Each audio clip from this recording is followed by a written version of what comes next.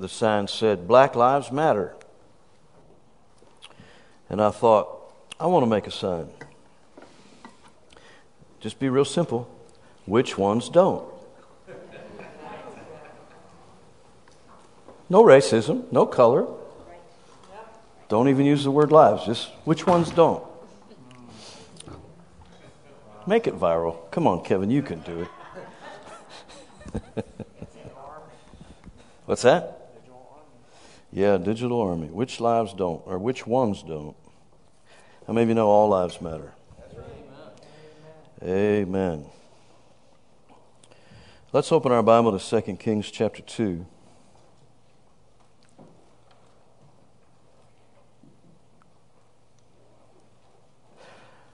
But I also think the sadness that hits me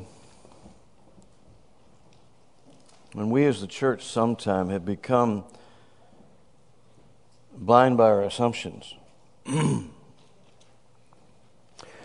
See, everyone probably within the sound of my voice right now understands that God so loved the world, so all lives matter. But the world doesn't know that. And they actually think there's selectivity and selection and race, class, and all these things that rule their world and rule their life, and they live accordingly. So to them, there is the ability to segment the value of a human life. For you and I, we can't do it. It's not in our DNA. And so when the world looks at us, they can't understand what we see. And they can't understand why we don't agree with them. You know, maybe a better sign would be, yes, Black Lives Matters and ... Yeah, I don't know. Glory to God. Be really fun would be to take a rainbow, because we know who stole that, and just say all lives matter on a rainbow. Yeah. That'll really freak them out because they couldn't attack it. Yeah. Yeah. Don't complicate it. I'm so far off my subject already. Glory to God. Let's look in 2 Kings. Chapter 2, verse 8. And I think I preached this before in a landmark, but we're going to preach it again. And Elijah took his mantle, and he wrapped it together, and he smote the waters, and they were divided hither and thither, so that they too, to be Elijah and his assistant Elisha, so that they too went over on dry ground. And it came to pass, when they were gone over, that Elijah said unto Elisha. It's interesting, the young man didn't think this up. It was directed to him. Ask what I will do for you before I be taken away from thee. And Elisha said, I pray thee, let a double portion of thy spirit be upon me. Now, we won't take the time, but if you'll look in Deuteronomy 21, I think it's verse 15, 16, 17, 18, somewhere. It's Deuteronomy 21. If you look there, you'll find that the law of the firstborn is clearly laid out. And Elisha wasn't asking for something off the top of his head. He was asking for Scripture to be fulfilled. He based his request on Scripture. He wasn't Elijah's natural progeny. He wasn't his natural son. But what he is saying is, I've served you as a son with a father. Don't see anybody else around here. I'm asking for the double portion. I should get a double portion because of the law of the firstborn. So Elisha was saying, my father, my father. That's what he's saying. He's calling him father. And Elijah says, you have asked a hard thing. Nevertheless, if you see me, when I am taken from you, it shall be so unto thee. But if not, it shall not be so. There's some things here in the Hebrew in verse 10, again off the subject, that you'll find if you meditate on it and study it, you'll find it echoed in the words of Jesus when he began a dialogue with his disciples, that I'm going to be taken from you. And you're going to be alone, but you're not going to be alone. Because I've asked the Lord for another comforter to come, even the Spirit of truth. And Elijah here is a foreshadow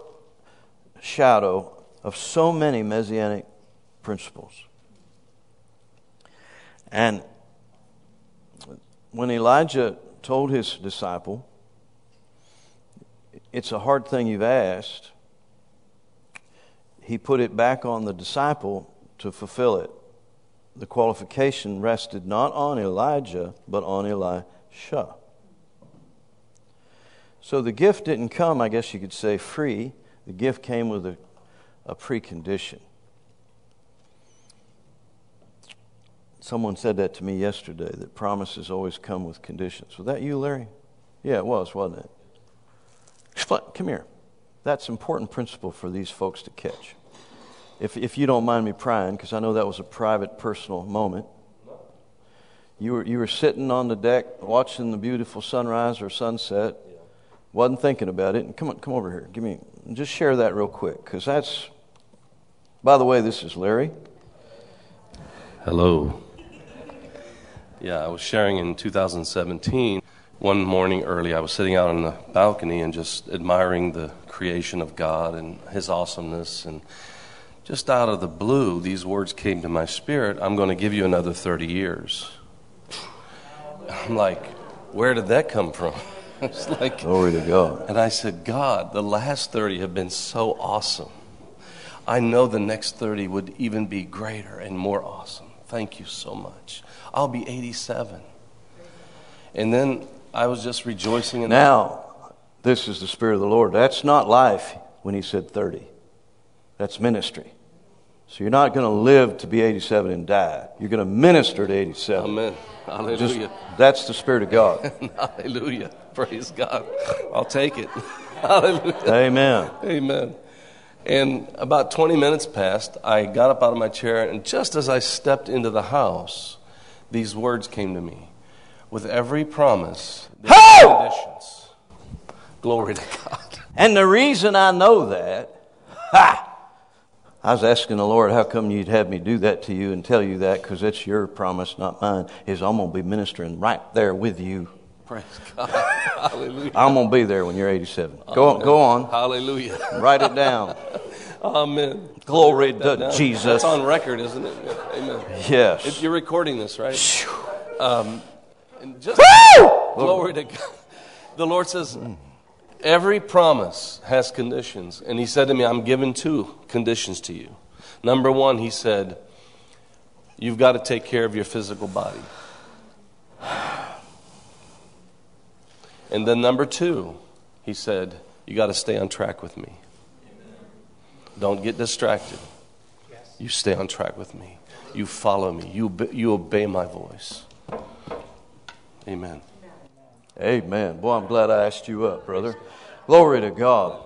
I'm telling you, I'm going to be there right there. You're going to be 87. I don't know how old I'll be. That's 30 years. I'll be 76. I'll be 86.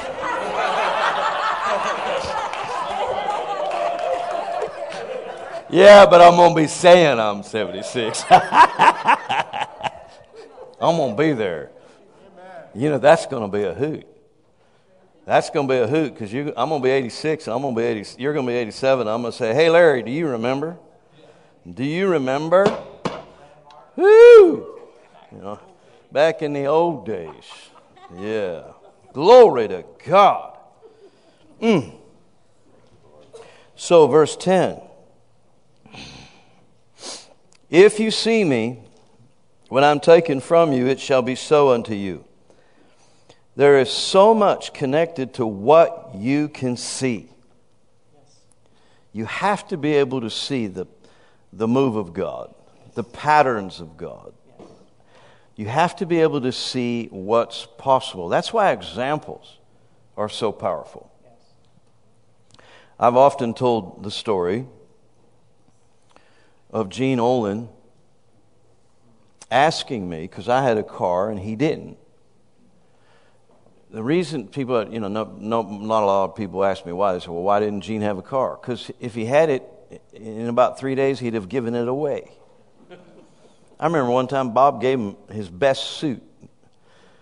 And I ran to Bob when I heard that Bob had given Gene his best suit. And I ran to him and said, what did you do that for? I said, don't you know it's going to be on a homeless bum in some back alley by tomorrow night? That's just Gene. He just going, and I'm not taking it away from him. I'm commending him. But he didn't have a car, and he asked me, can I drive him to the Pittsburgh bus station? Not the airport, the bus station. Now, it was about a 2-hour drive, and I don't know if you've ever been to Pittsburgh, but Pittsburgh is a very complicated city to drive in. It's just confusing. And it's the spider web of streets that are 200 years old. There was no city planning, they just did what they could, and they got streets. And I'm getting in to the edge of the city, and I have no idea where the bus station is. I've never been there. And I'm only like 18 years old anyway. I doubt I'd ever driven in Pittsburgh. Probably hadn't. And I turned to Gene, and I asked him, where do we go? Do you know where it is? And he said, no, I don't know where it is. I said, well, we'll stop at the next gas station and ask for directions. And the look he gave me made me feel like an insignificant insect. I cannot even repeat the look he gave me of complete disbelief and horror that would come out of my mouth. And he said, we can pray. And I just was not expecting that as an answer on where's the bus station. We can pray? And I'm like driving, I'm like, oh yeah. We can pray. Pray. I didn't know you could pray. I'd never seen anybody do it. And he went off in tongues. And I'm like, I guess I know how to pray in tongues. I just didn't know you could pray in tongues and find bus stops. I had never seen it. And to this day, I wouldn't believe it if I hadn't seen it. I had to see it. But what can you do? You can't deny the reality. I was with him. It sure wasn't me.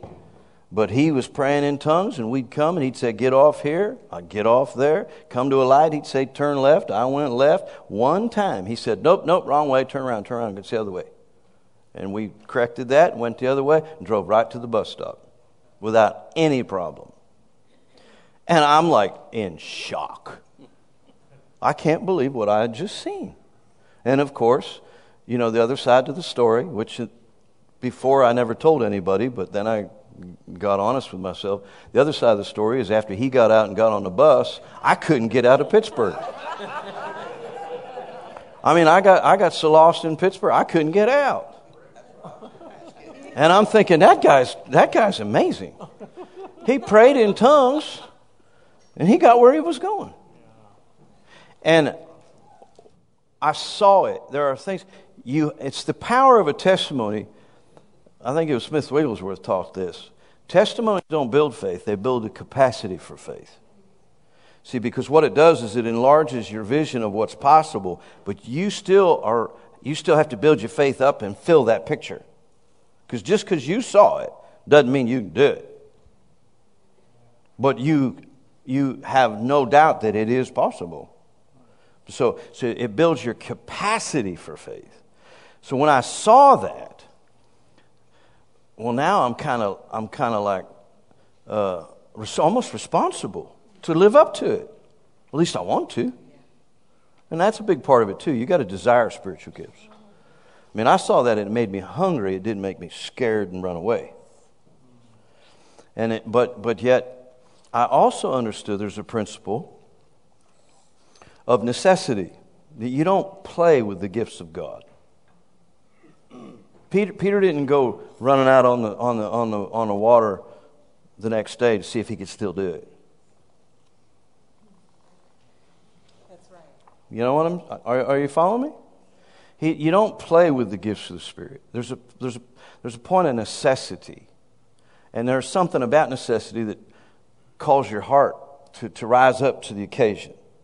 I mean, I know for me, the greatest example in my life was when I fell on the ice in Siberia and broke my arm.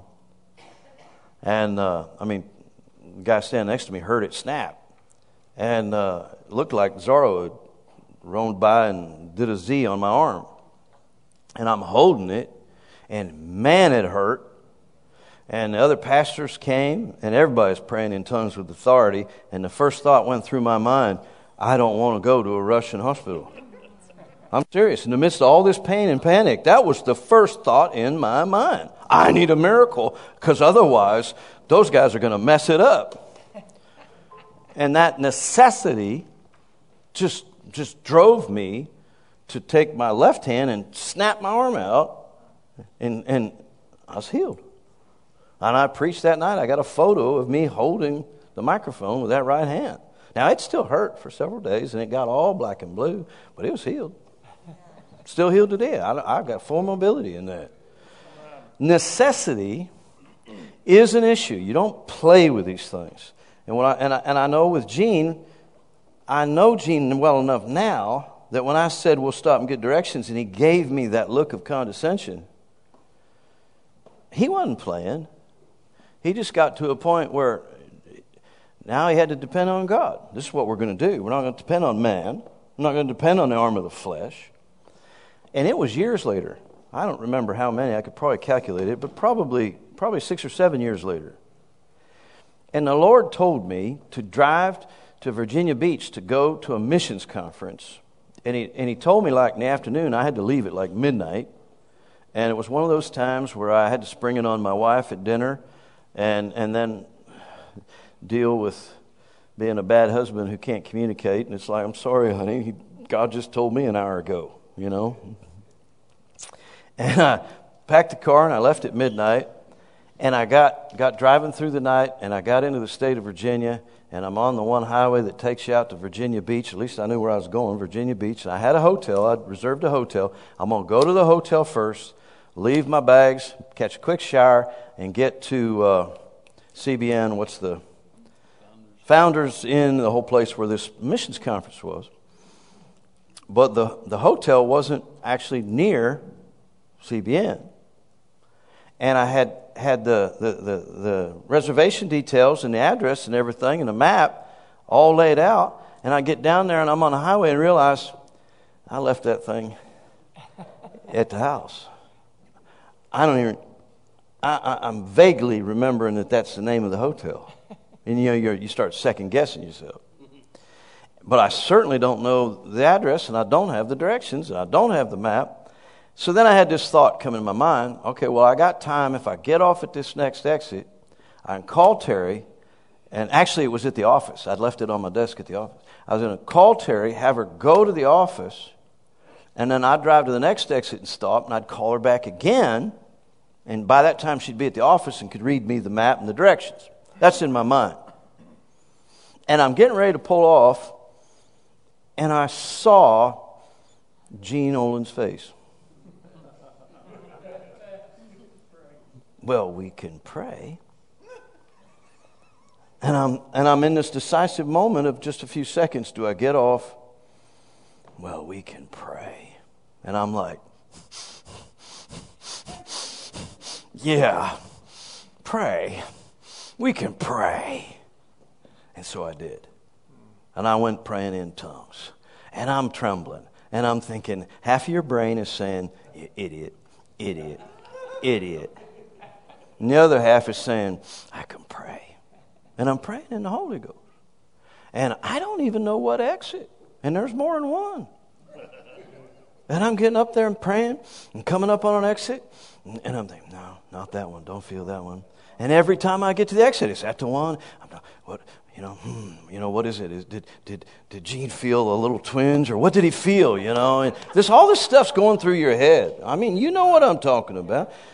But this peace and the Holy Ghost come up on an exit, and I felt, yeah, that one. I got to get off here. And I just knew that's the one, and wasn't even any fear. I just knew that was the one.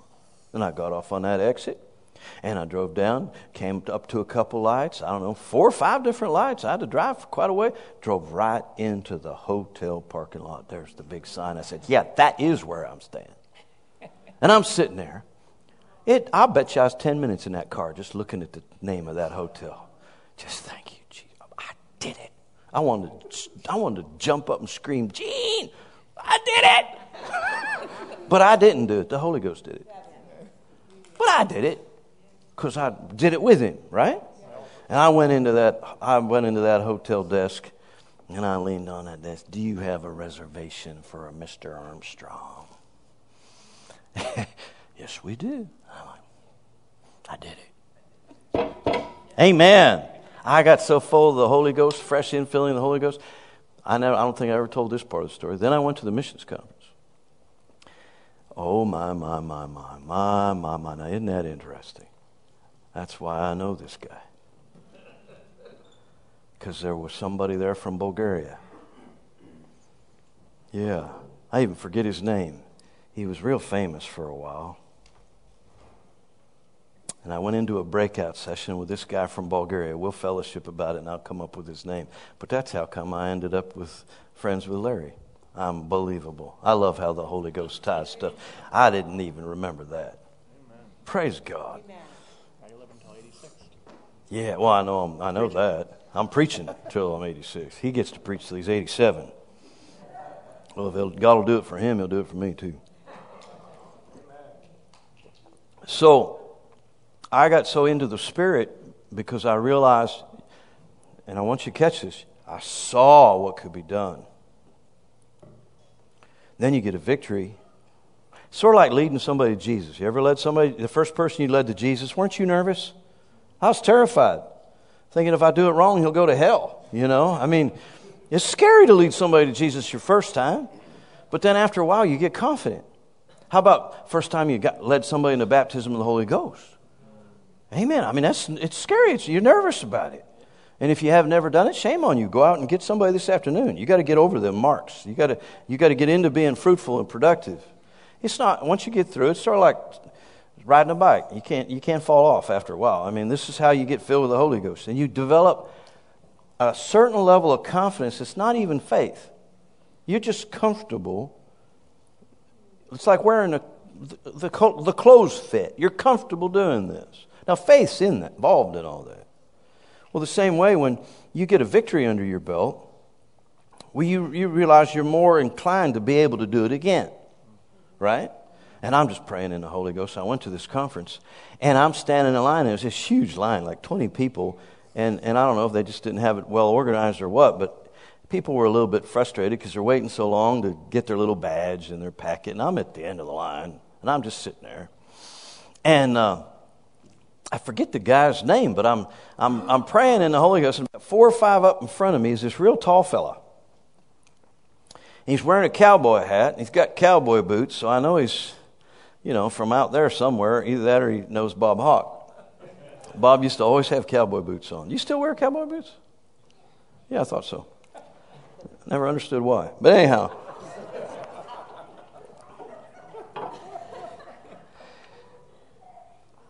I'm praying into the back of this guy's head. I don't know how to explain this.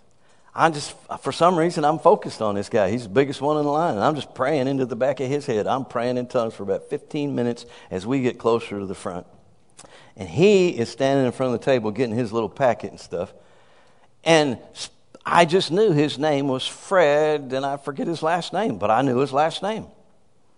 So I'm thinking, what's that? I got a name, a first and last name. So I just said it out loud. Let's just say Fred Smith. I forget what it was. It might be in my journal. Hey, Fred Smith. And they turn around. I about fell down. There's depth to the Spirit. There's depth to the Spirit. Brother Hagin used to teach that Pentecostals back in the earlier days used to do more experimentation with the Spirit. He talked about how they would just experiment with things. Somebody stole the farmer's tractor. So they'd just share it among the prayer group, and they'd go off on their own, just lay in the haymow somewhere and just pray in the Spirit. Just see if the Lord would show you where it was. Just practicing. And sometimes they wouldn't get anything. But sometimes, I think it was a tractor was stolen. Somebody in Brother Hagin's little prayer group, they're off doing experimenting in the Spirit, and the Lord gave them a vision, showed them where the tractor was, where they'd stolen it, where they hid it. And they got the tractor back. Just leave that with you. And I think some of you younger folks ought to take the burden of going further with things that others have testified about, because it opened up your capacity. And why not? Why not? I don't know. We've got between now and 86, I got 30 years to experiment. Amen. Now, this is really not what I was going to preach on, but Larry's messed me up.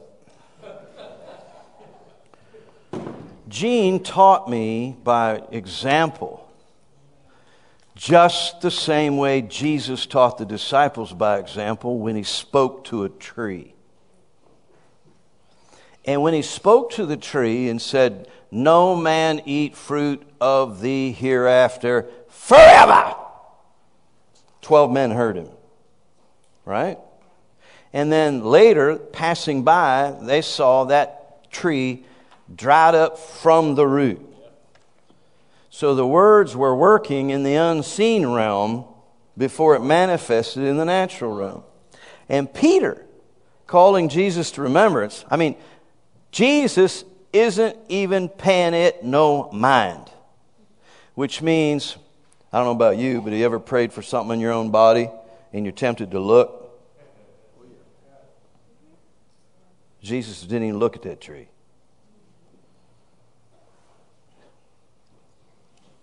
Right?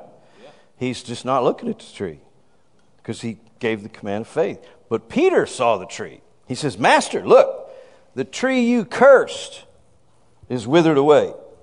See, that's another area where a lot of people don't realize the negative words you say are curses. There's a difference between swearing and cursing with bad words and cursing. Well, that boy will not amount to anything, is 100 times worse than using the F word. Somebody says, "Oh, the F word is a curse." No, saying that boy won't amount to anything, that's a curse. Speaking negativity to something is a curse. Some things need cursed. I remember attending a church in Tulsa, Oklahoma. It was their second service. Dr. Ken Stewart started a church, and there was already several hundred people, and the children's minister was a guy by the name of Willie George, and it was a hot church.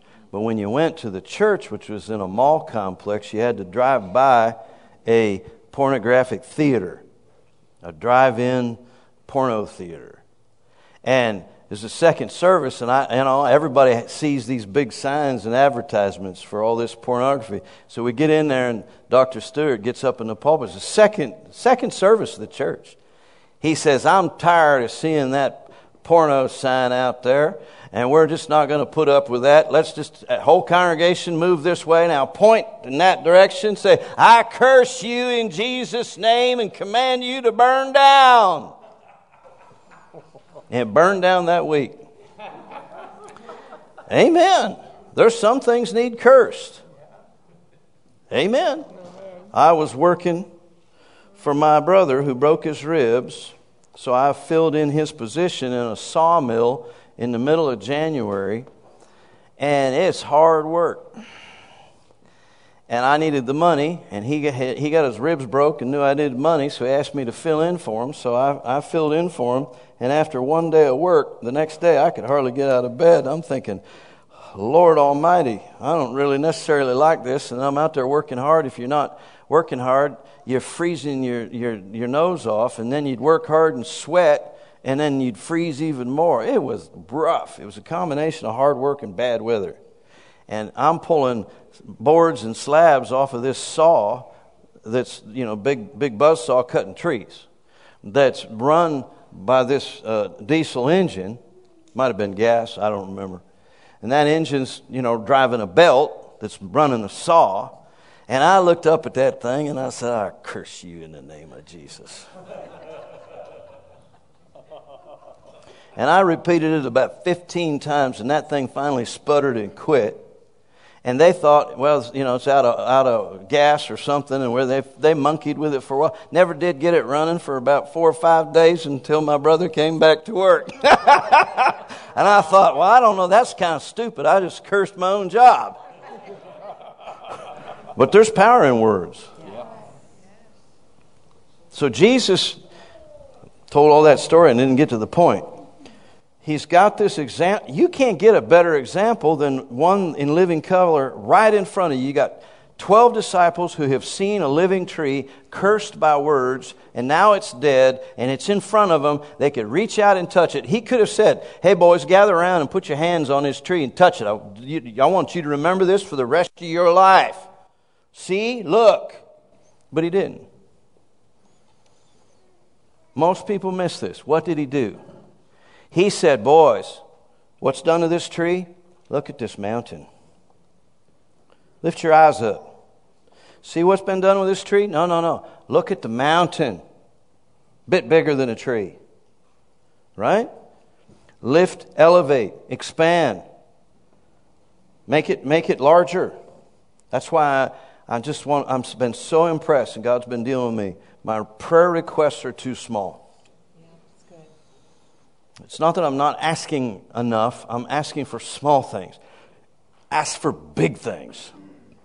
Big things. You can pray for your kids to be healed. You can pray for your kids to have wisdom. Then you can pray for Donald Trump to be healed and for Donald Trump to have wisdom. And we just don't think God would answer the prayer. That's why we don't ask it. And people say, well, I don't know why I don't pray for my president. Because you don't believe you can make a difference. You don't believe in your ability to pray and get an answer. Lift your eyes off of the fig tree and up onto the mountain. Lift your eyes off to the biggest miracle. Think of it right now. It's the biggest miracle you've seen in your entire life. That God's used you in, or you were there. And God wants you to lift it up higher. Expand it and make the capacity larger.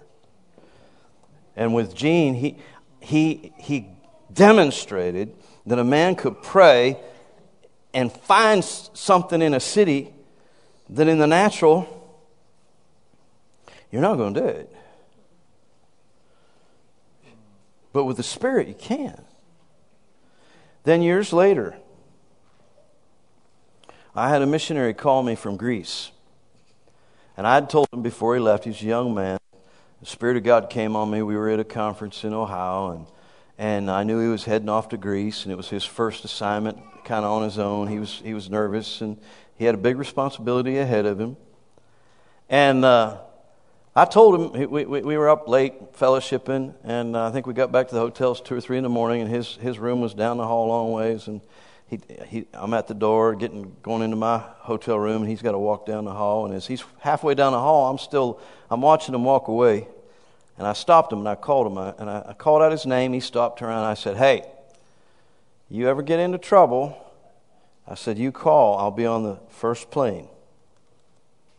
I'll come.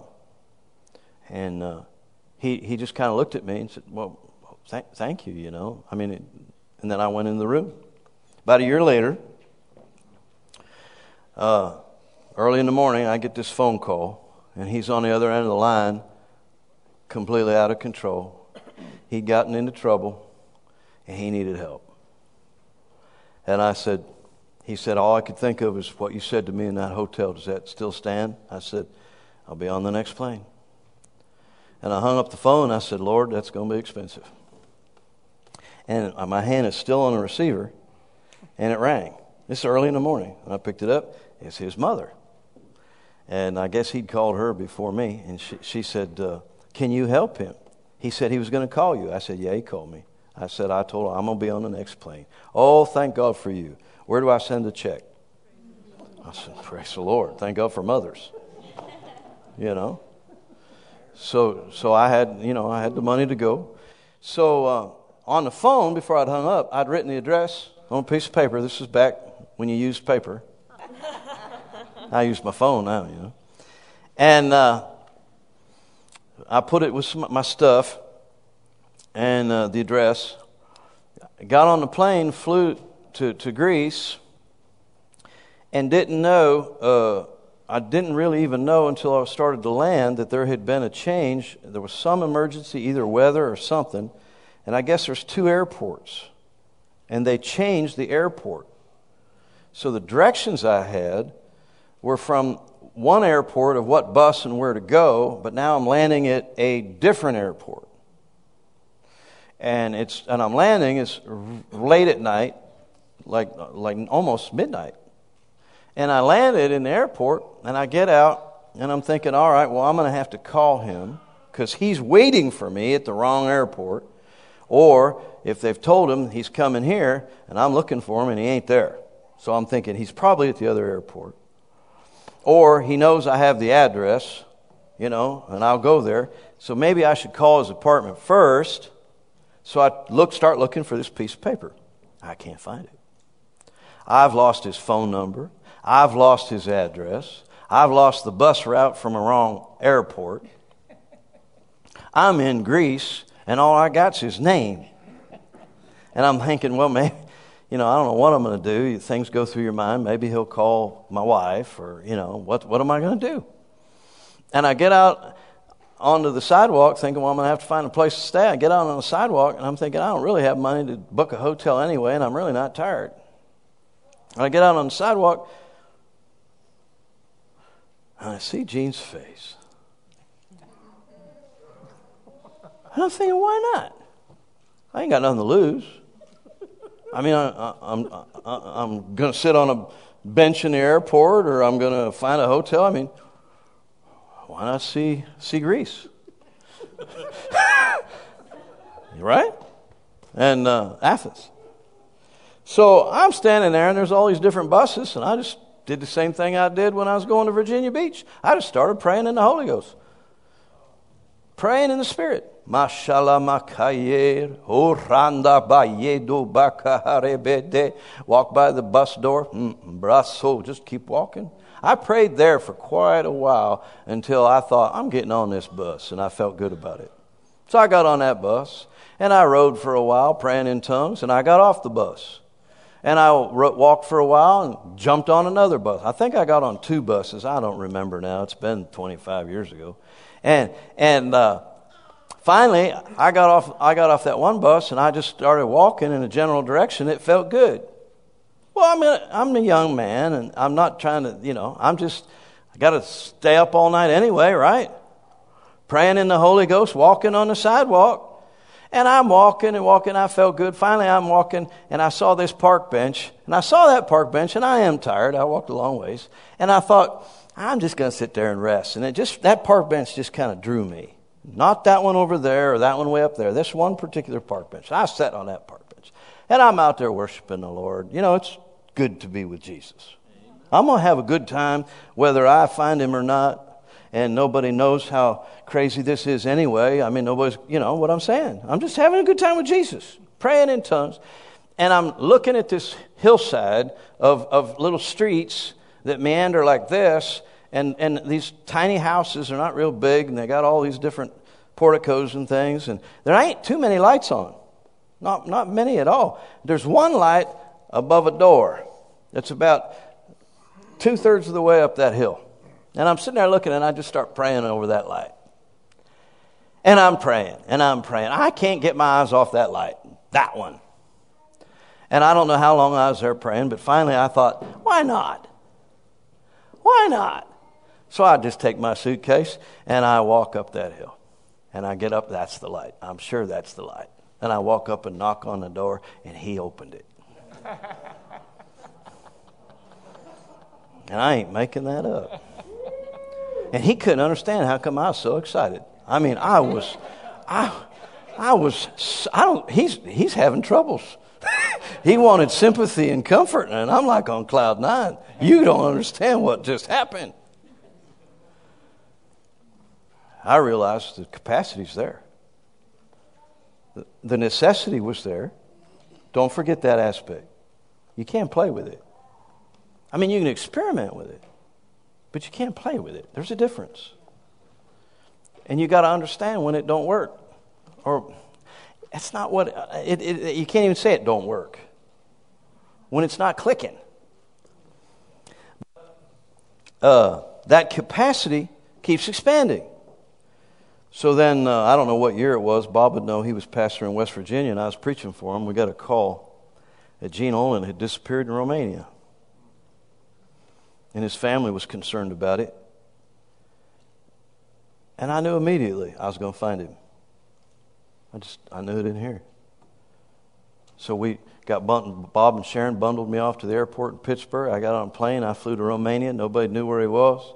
Didn't even know what city he was in. I got into the capital, got a room in a hotel, praying in the Holy Ghost. I had one phone number, which was his old phone number. Kept calling it, no answer, no answer, no answer. Kept calling the phone number, no answer. I'm in the hotel, there's no answer.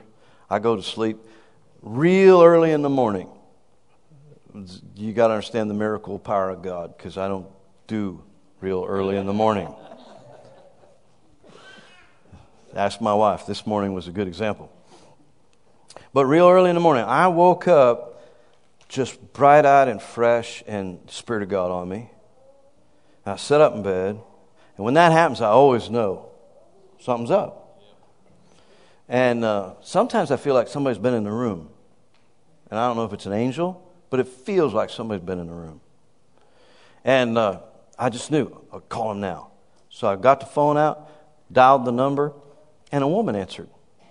And she's Romanian, but she knew a little bit of Russian.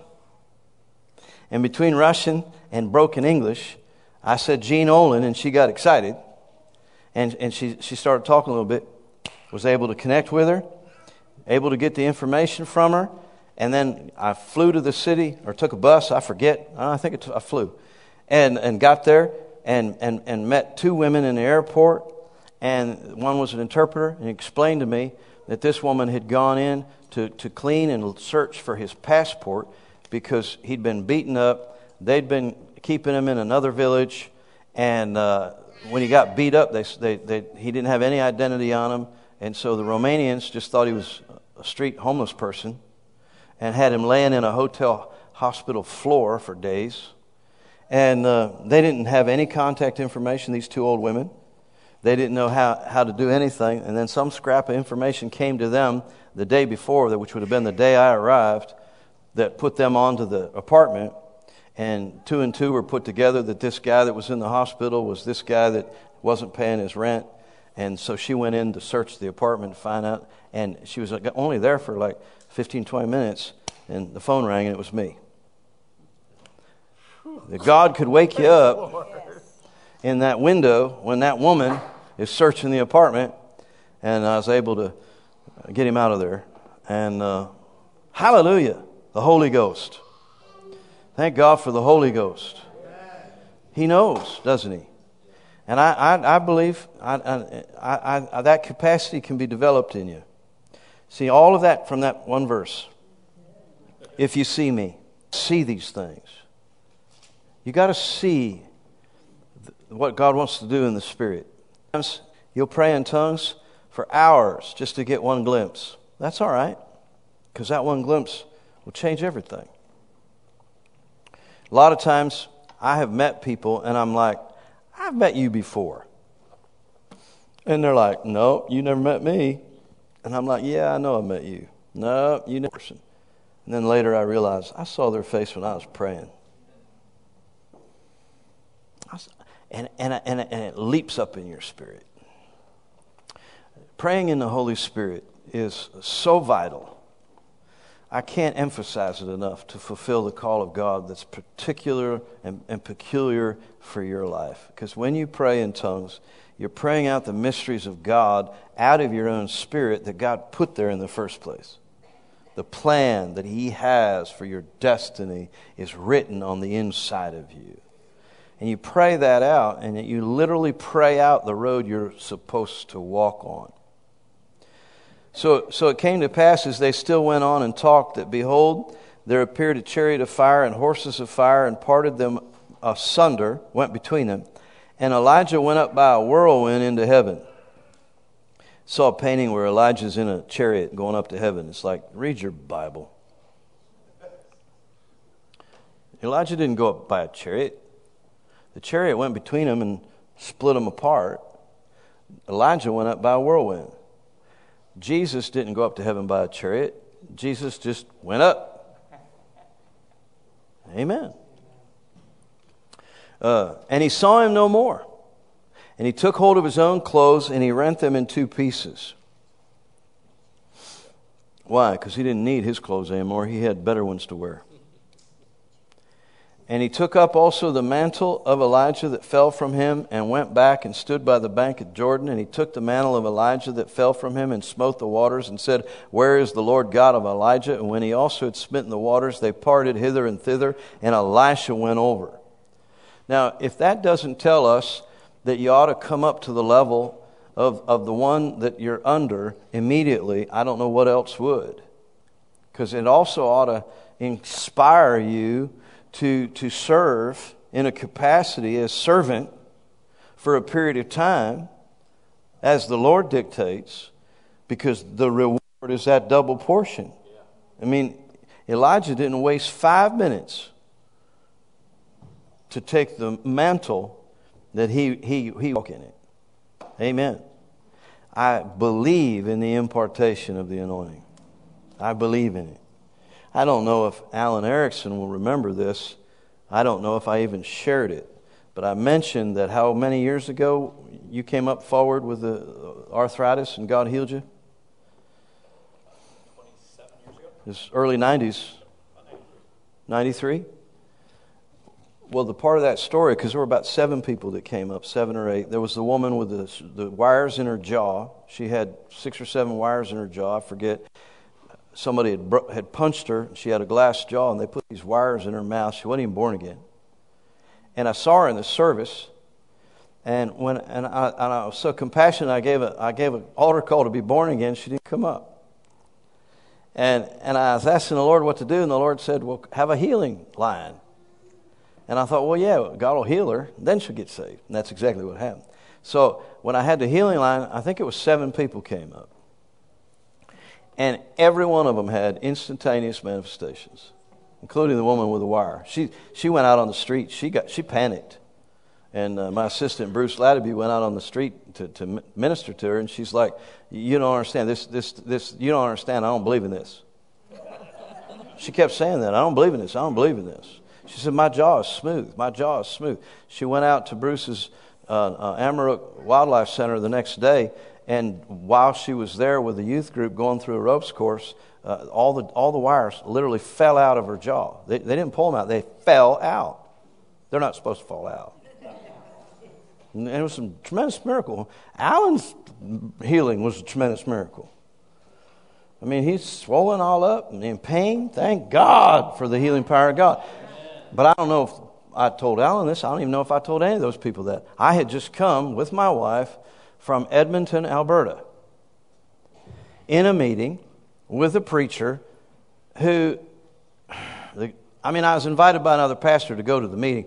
I really didn't like the preacher, so I'm not even going to tell you who he is. And I'm ashamed of that. But he preached a strong message on the anointing.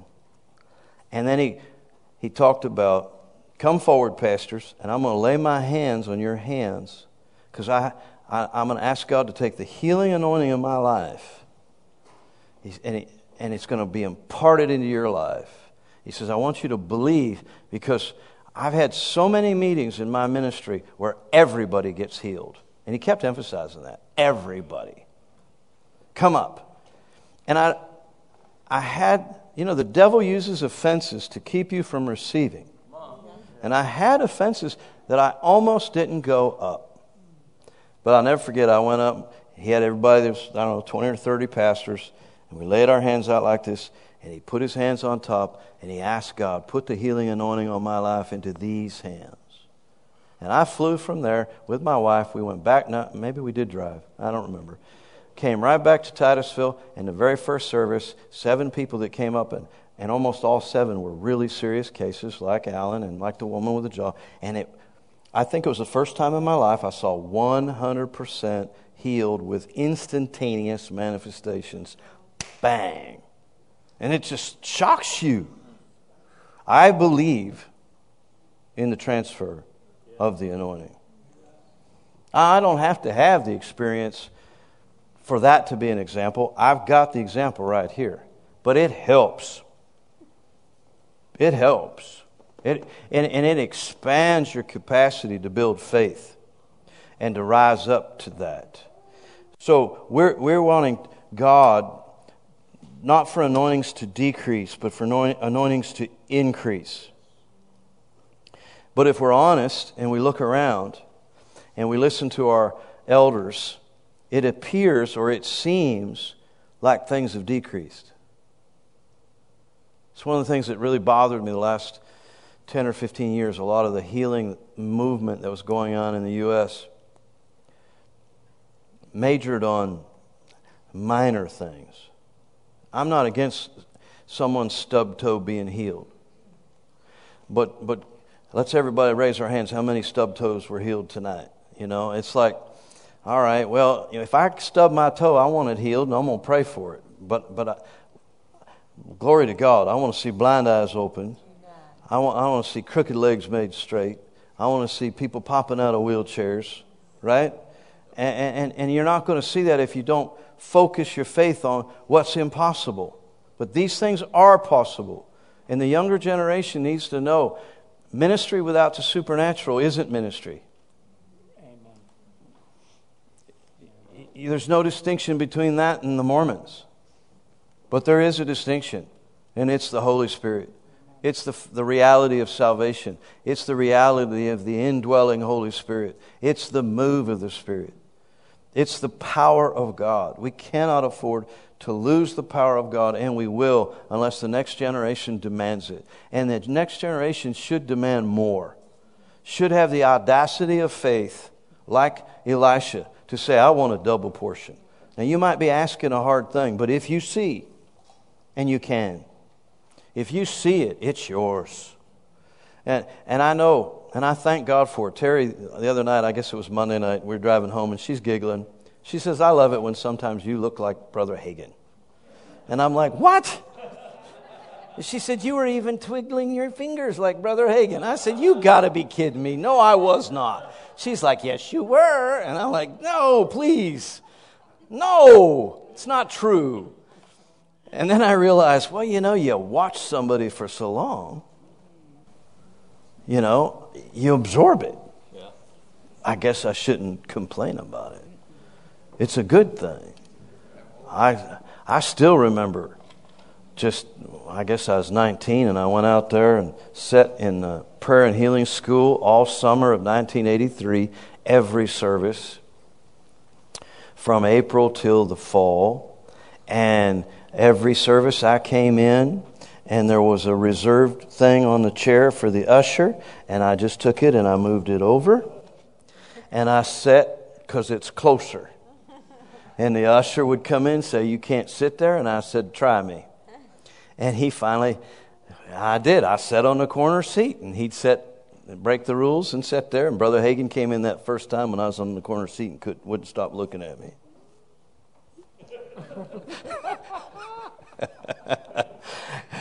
And I watched him, and you ought to watch your pastor. You ought to watch those that minister to you, because there's things you can learn by example that you'll learn no other way. How to be bold, how to pray bold. I always loved to watch Lester Sumrall. And I think, his son Frank was telling me how his dad would still practice in front of the mirror when he was old. Isn't that interesting? He's preached how many years and he's still practicing in front of a mirror? That's pretty powerful. I don't know. I guess basketball players practice until they retire. They probably don't quit practicing. Right? I mean, that's something to think about. Hallelujah. Well, I know I've probably preached too long. So, where did we get out of this? Absolutely nothing from my 6 pages of notes of the sermon I wanted to preach because Larry messed me up.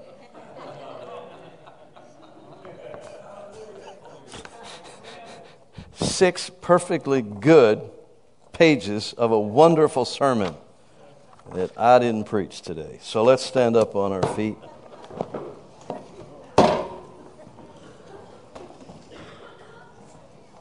Man, I want to know your birthday when you turn 87. So I'm going to put it in my calendar. I can do that with the phone now, right? I'm going to put that in the calendar. I don't know your birthday. You don't need to tell me. And we're going to do a seminar somewhere, I guess. Glory to God. I wonder where it'll be. Hey, let's do Tehran. You want to do Tehran? Tehran would be good. It probably ought to be like the 6th or 7th time we've been there, though. That's too far in the distance. Thank you, Lord God, for the day. Thank you, Lord, for our time together. Bless Pastor Bill as he comes to minister to us. And we thank you for it in Jesus' name. Amen. Amen.